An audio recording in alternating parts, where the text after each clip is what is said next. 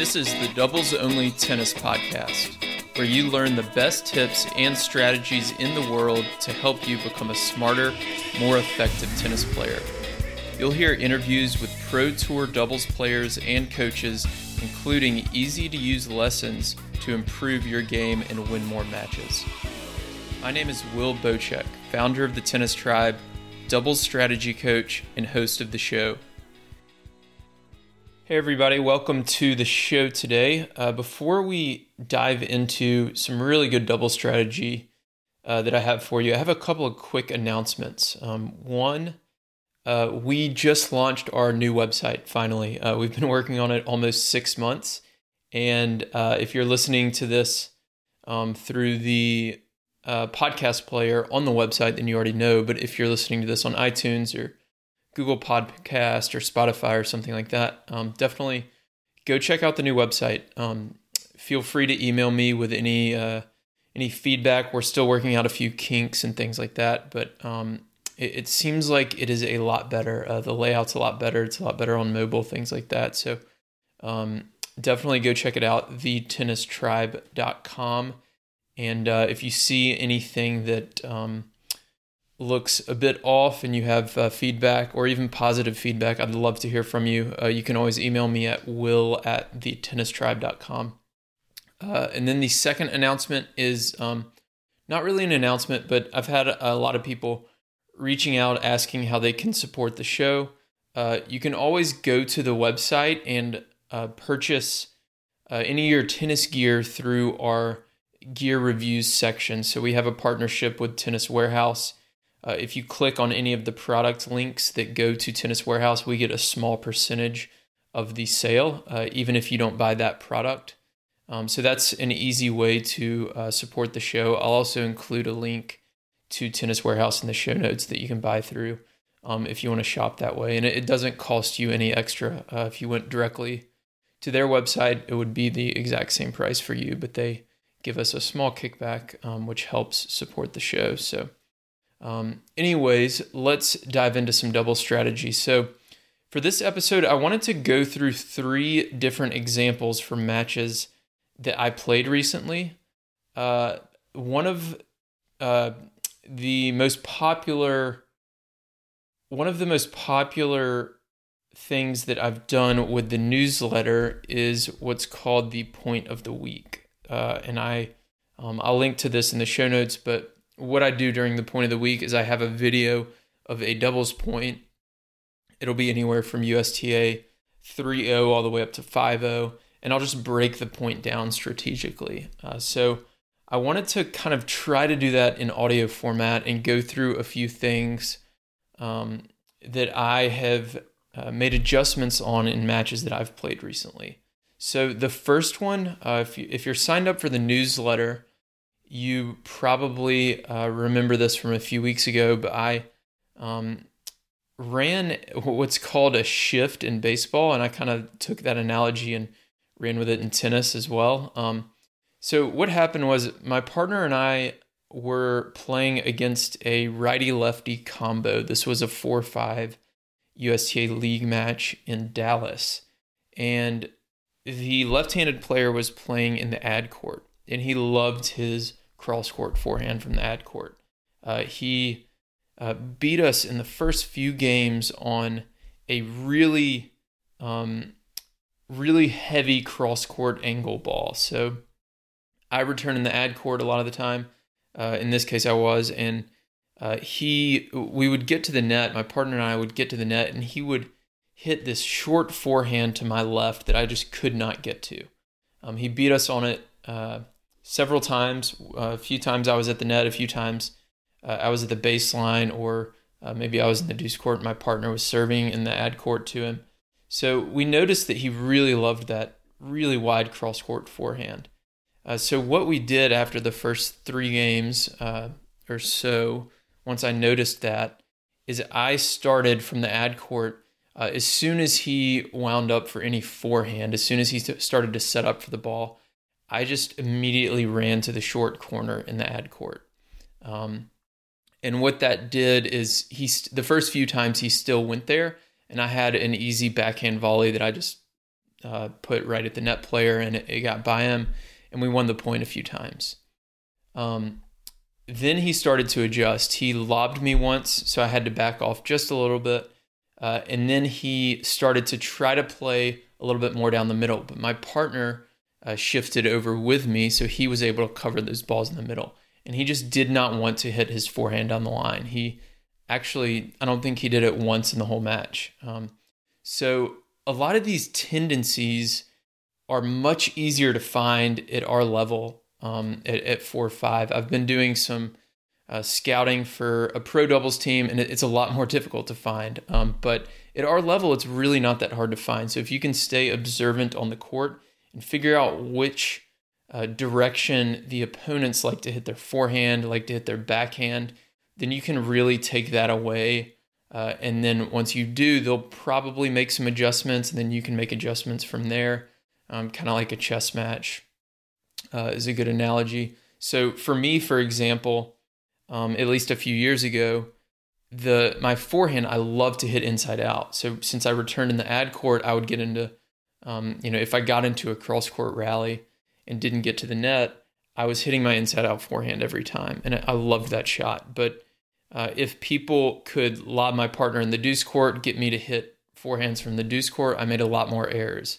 When I started playing more singles last year, when people would rally with me from the deuce court, I made a lot more errors. I was happy to hit my forehand from the ad court, but not from the deuce court. So that's just an example of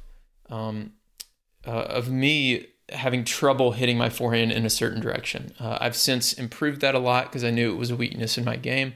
But you'll be able to find this sort of stuff with opponents. They usually will like to take their forehand either cross court or inside out, and then they'll usually like to take their backhand either the same across their body or inside out, which would be down the line if they're in the ad court. So kind of notice those tendencies, take that their favorite option away, make them make an adjustment, and make them beat you with that adjustment a few times before you go ahead and make kind of a counter adjustment. So that's a story that I wanted to illustrate. Hopefully that helps you.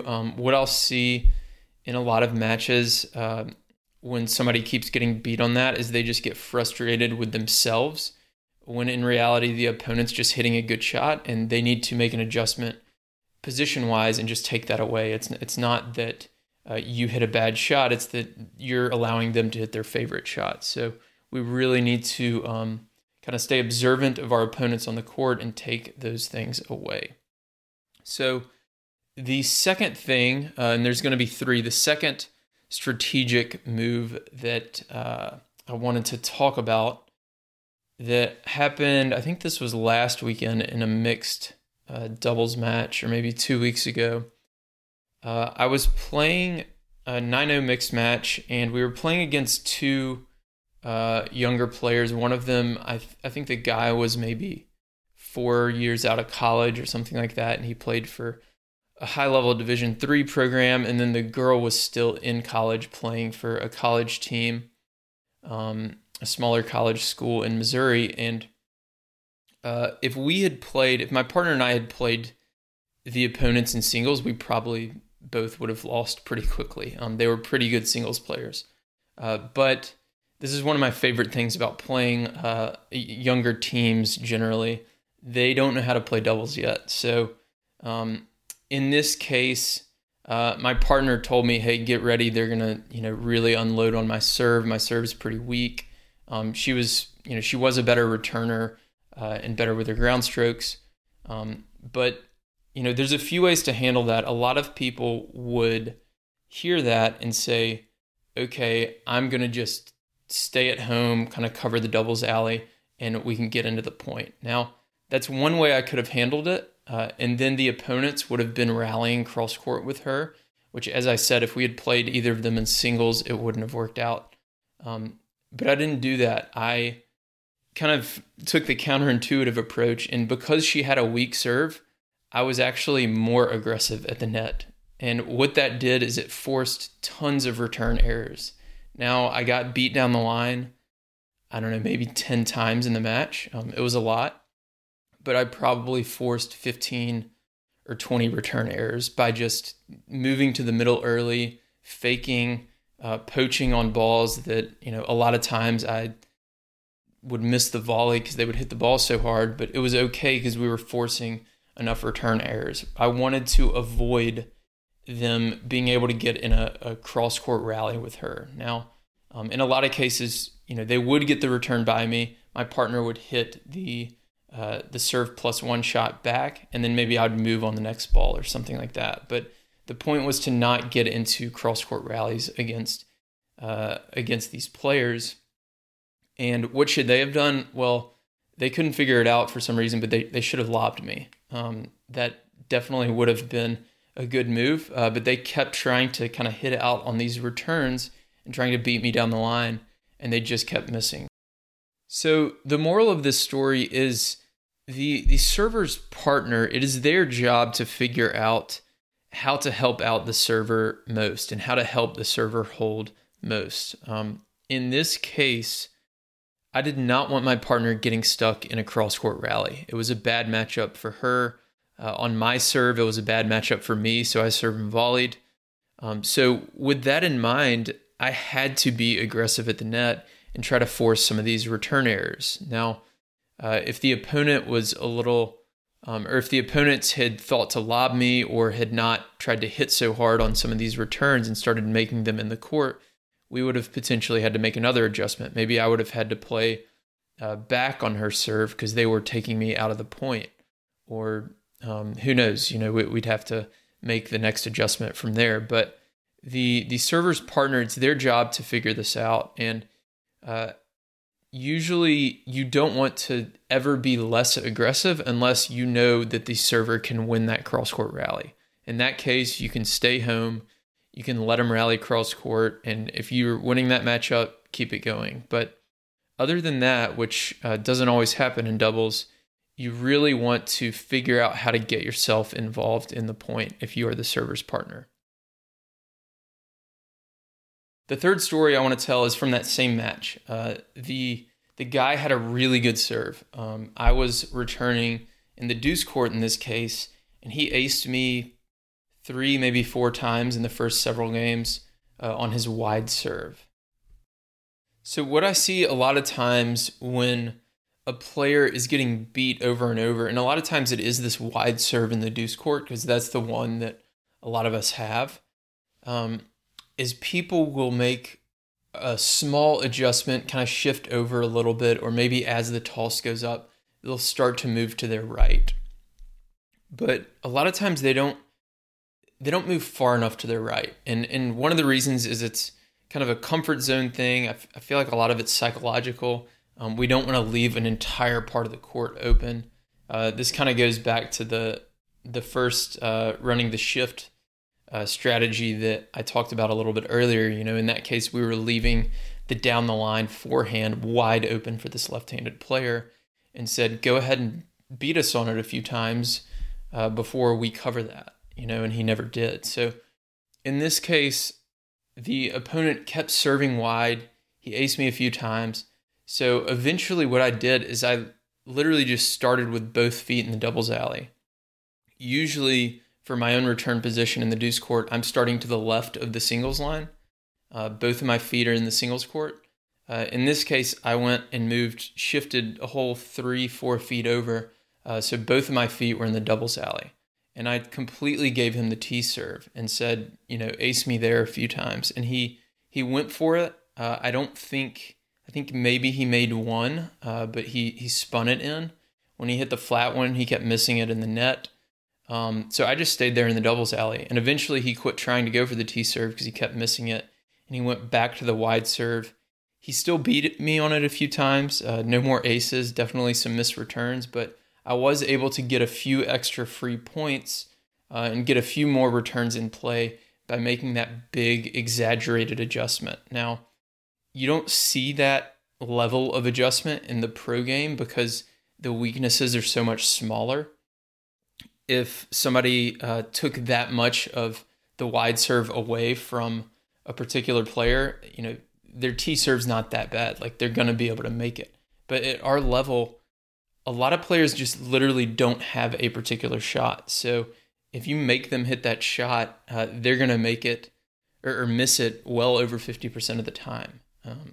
That's the case for me if I have to hit a backhand down the line from the ad court, for example. I'm going to miss that 60, 70% of the time because it's a shot I just don't have. So at our level, whether you're 3-0, 3-5, 4-0, 4-5, even 5-0, when you're looking for these tendencies, make sure you're testing the opponent's ability to hit every single possible shot, from whether it's the serve, the forehand, the return, a particular volley, whatever it is. And you'll probably find at least one or two that they really like a lot that you need to take away, and one or two that they really hate and literally cannot make. If you give them the whole court, they will miss it over 50% of the time and you'll win the match. So really exaggerating your adjustments in a lot of these cases is going to be a good strategy. And it'll feel a little uncomfortable and it might look weird, but it will help you win matches for sure. So what I'm going to do is link to everything I talked about in the show notes. We actually have a doubles playbook I've mentioned in previous episodes that I'll link to. You can go to thetennistribe.com/playbook to get that. And that talks a lot about making in-match adjustments. It's actually a sheet that you can fill out, and it has notes on different returns to make the opponent hit and things like that. So check that out, and I'll link to everything in the show notes. And thank you everyone for listening. I'll be getting some more guests on the podcast here soon. We've just been super busy with the new website launch, which is wrapping up. So thanks again, and I will talk to you next time. If you're a doubles player, you'll love our weekly doubles newsletter. Every Thursday, we send you doubles tips and strategies to help you improve your game and become a smarter player. When you sign up, you'll get a free 10-page guide on how to play with more confidence and dominate at the net in doubles. You can go to thetennistribe.com to sign up now.